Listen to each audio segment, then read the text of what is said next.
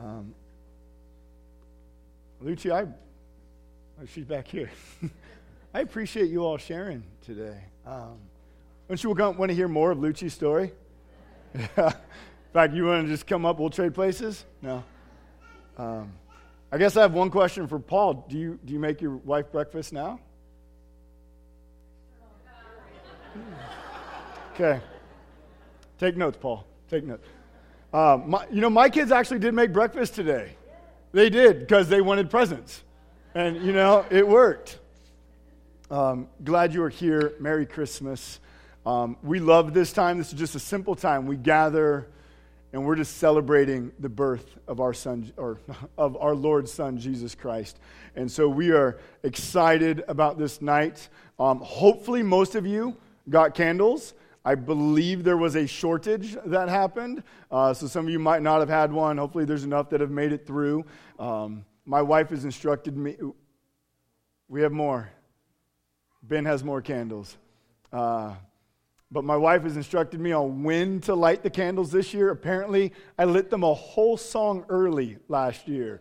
So hopefully this will work out well. But songs are a wonderful part of Christmas. In fact, they're a wonderful part of Christianity, just as we have the opportunity to respond to Scripture in song. In fact, Martin Luther said, "After theology, I accord music the highest place and the greatest honor." Have you ever thought of that?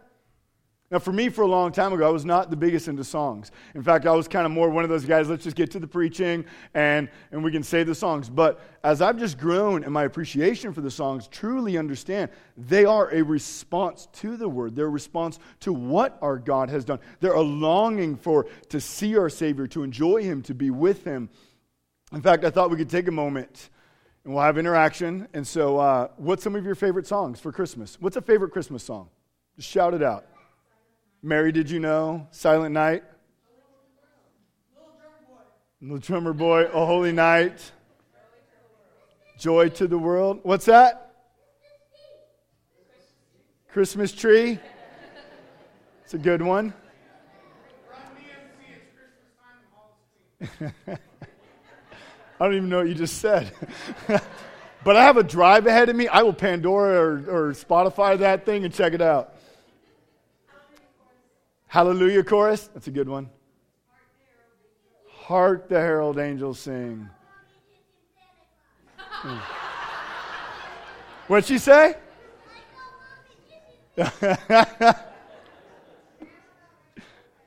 Mom got ran over by a reindeer too, yeah.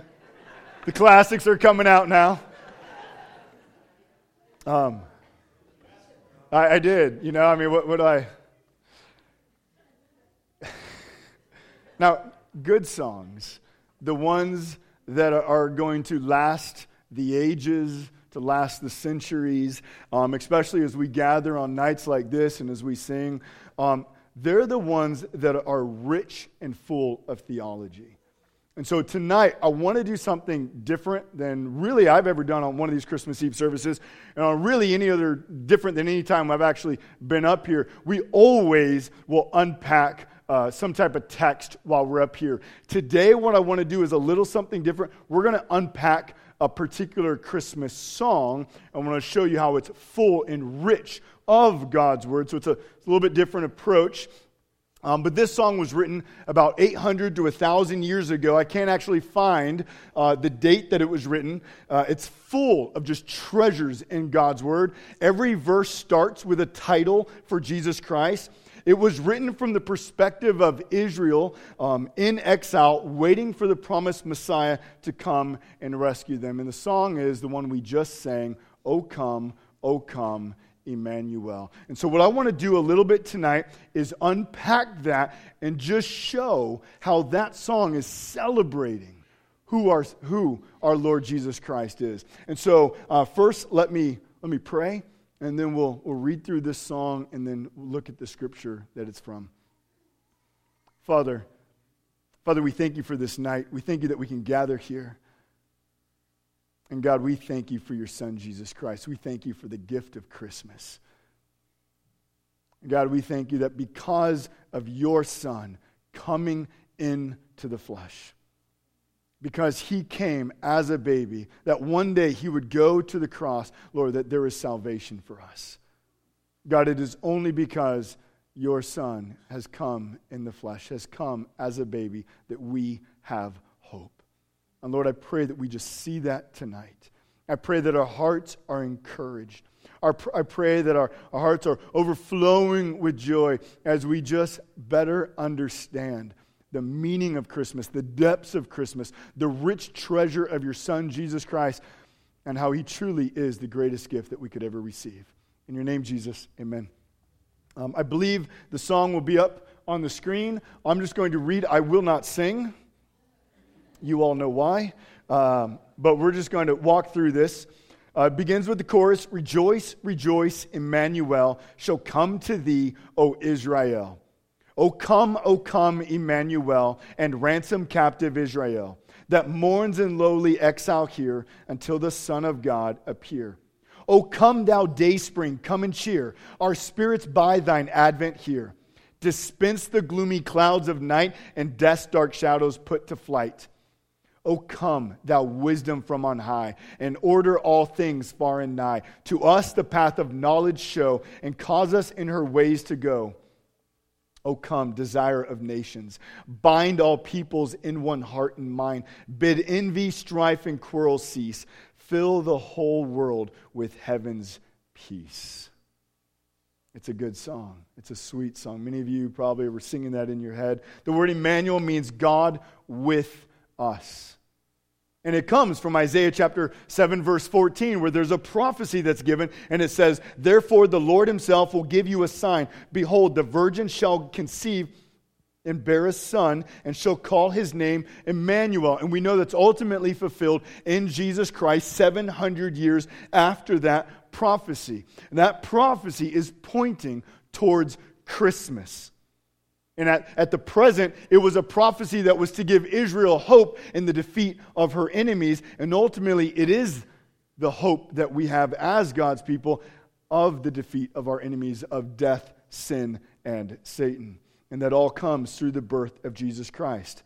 At Christmas, we celebrate Jesus coming into the flesh. And what's the response? The response is the chorus. "Rejoice, rejoice."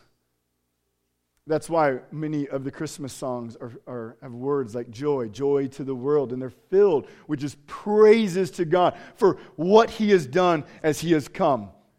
Joy is our response. Christmas is about God coming to dwell with his people. We were made to be with God. We were made to be with him in his presence. If you were here on Sunday, we looked all at that. And we see that because of sin, we're separated from him. And it's only then by God sending his Son, who is co-equal and co-eternal with the Father, that he would come and in the flesh, that one day he would die on the cross. And if you remember on Sunday, we did say, it's not that he got the short end of the straw.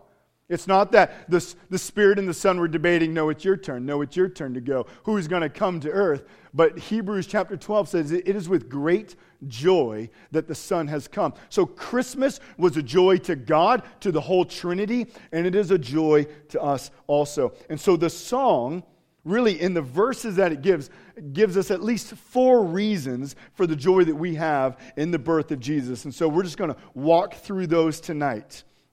Number 1, Jesus sets the captives free. Verse 1, we read, Jesus will come to ransom captive Israel.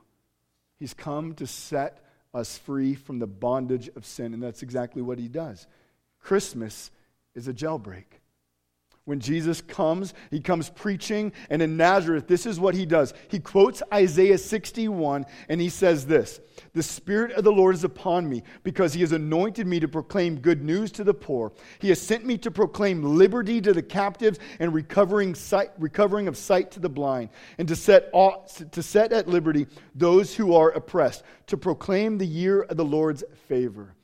This is what Jesus came to do. He came to set us free from our sins, that we would have everlasting life. Amen indeed. So when we gather around the tree, we must realize that we're gathering around, celebrating a time of freedom. What we're doing as we're unpacking these gifts and opening, we're remembering the greatest gift that God has given us, that we are not slaves to sin. We do not need to fear death and Satan, but we have been freed in Christ by faith in his Son, Jesus. And so I pray that you remember that tonight. Number 2, Jesus sends darkness and death fleeing. In verse 2, we see that Jesus is referred to as the Dayspring. Now that's an interesting word. Maybe a little unfamiliar to you. It's not quite familiar to me, so I had to look it up. It means, though, that Christ has come, and with him, light has dawned. He has brought light into this world. And as you know, Jesus comes saying, I am the light of this world.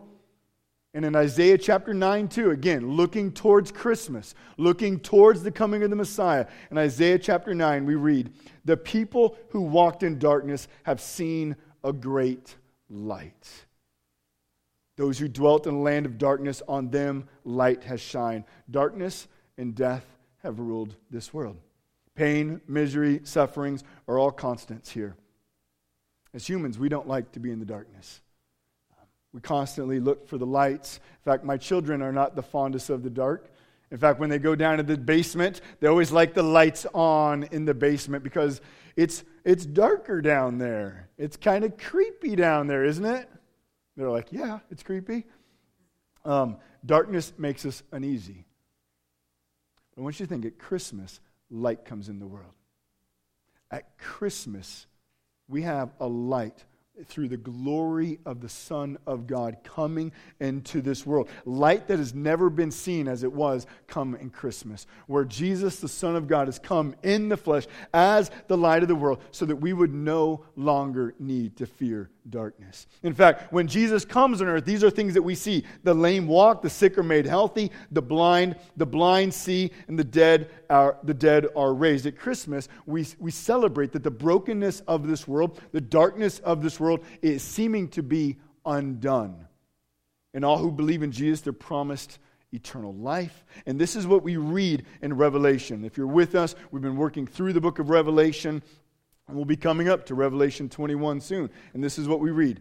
He will wipe away every tear from their eyes, and death shall be no more. Neither shall be mourning, nor crying, nor pain anymore, for the former things have passed away. And in chapter 21, verse 23, this is what we read. And the city has no need of sun or moon to shine on it, for the glory of God gives it light, and its lamp is the Lamb. Do you realize that? In the new heavens and new earth, it is fully illuminated by the very glory of God. And it says the light is the Lamb, which is Jesus Christ. At Christmas, we celebrate that the light has come. And as the gospel goes forth, and as it spreads throughout this world, what we understand is that the light is going forth farther and farther and farther into this world until the time that Christ will return, where he will gather those who have believed in him, and we will join him in a new heavens and new earth where it will be fully illuminated by his very glory. And so parents, I want to encourage you, maybe when you're at home tonight, tomorrow, turn off all the lights and just leave the Christmas tree on. And talk to your kids about how Jesus comes as the light of the world. Let them know that in Christ light has come. Let them know that because Christ has come, there is no need to have fear of death. Because Christ has come, there are no scary shadows anymore. But we see things with 20/20 vision because of Christ and his scripture. And we know things as they are. And we know that right now Jesus is on his throne, ruling over all things to the point where he will then come back and gather us to be with him, where we'll never be separated from his presence. There will neither be pain, nor shame, nor guilt, nor death. There will be no darkness, but we'll be with God forever in his presence in paradise, experiencing his light. I just want you to think, full light all the time. And it's that light that you know when you're at the beach and it's that warm sun and you come out of the water and you lay and the warm rays come upon you and it just warms your body and you're just like, this feels good. I think it's going to be something like that, but probably 10,000 times better in heaven. We're just, the very light coming from God just fills us, is around us, and we'll be constantly experiencing the very glory of God. He'll be with us, and we will be with him. This is this song, and they're looking forward. Israel's looking forward to the coming of the Messiah. This is what they're looking forward to. And of course, as we stand on this side of the cross, we clearly see how Christ has come as the light of this world. Next, Jesus guides us in perfect wisdom. In verse 3, it says, Jesus is the very wisdom of God. It says, O come, thou wisdom from on high, and order all things far and nigh. To us the path of knowledge show, and cause us in her ways to go. So as it's looking, we understand that Messiah is going to come in full wisdom, perfect wisdom, and will guide us in the way that we are to live. Isn't that what we see in Christ? If you look back at the Old Testament, Ezekiel is a fun Old Testament book to read. It's a big Old Testament book. But in around chapter 30 or so, God comes and he rebukes the priests and the kings, and he rebukes those who are called shepherds, because rather than guarding the sheep, rather than leading the sheep, rather than taking the people of Israel and leading them in a way that honors God and that glorifies God, God comes and he rebukes them and basically says, you have eaten the sheep. And he calls them rotten shepherds. Now just think about a shepherd that eats his sheep. Is that a good shepherd? It's kind of like the opposite of the job description, right? It's not even close to what he's hired for. And so that is what the kings and the priests and the rulers of Israel had been doing. And so now, through the prophets, through God speaking through Ezekiel, they have been rebuked. And God says, you know what? I will be your shepherd. And ultimately that's fulfilled in Christ's coming. And we read in John chapter 10 where Jesus says, I am the good shepherd. He comes as the ultimate fulfillment of Psalm 23, where he will come and lead us beside still waters, restore our soul, lead us in righteousness. Christ has come in the perfect wisdom of God, the mind of God, knowing all that is perfect and right, and now as our shepherd, he guides us and leads us and instructs us. And he sends his Spirit to live within us, that we would know him, that we would walk as he calls us to. We celebrate that at Christmas we're not alone. We celebrated at Christmas God has come, not just to come to visit earth and then to leave, but he has come, lived as a man, where he was in, died, and then he was resurrected, and now his Spirit is with us, guiding us and leading us. And as we talked about on Sunday, with us at every moment, that he would provide grace in our every time of need. So wherever you're at, or whatever you're going through, Christ has the perfect wisdom through his Spirit that he would meet you where you're at, that he would help you, that he would lead you, that he would comfort you. And lastly, the last verse, Jesus brings peace to the nations. Look, it says, O come, desire of nations. That's the title for Christ there. Bind all peoples in one heart and mind. Bid envy, strife, and quarrel cease. Fill the whole world with heaven's peace.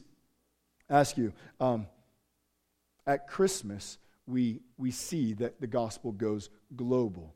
In verse 4, the verse 4 of O come, Emmanuel, Jesus has come not just for one nation, but for all nations. I ask you, what is there that can unite people of all different tribes, of all different nations, of all different languages? What can unite them? What can make all envy and strife and anger and jealousy, what can remove all of that?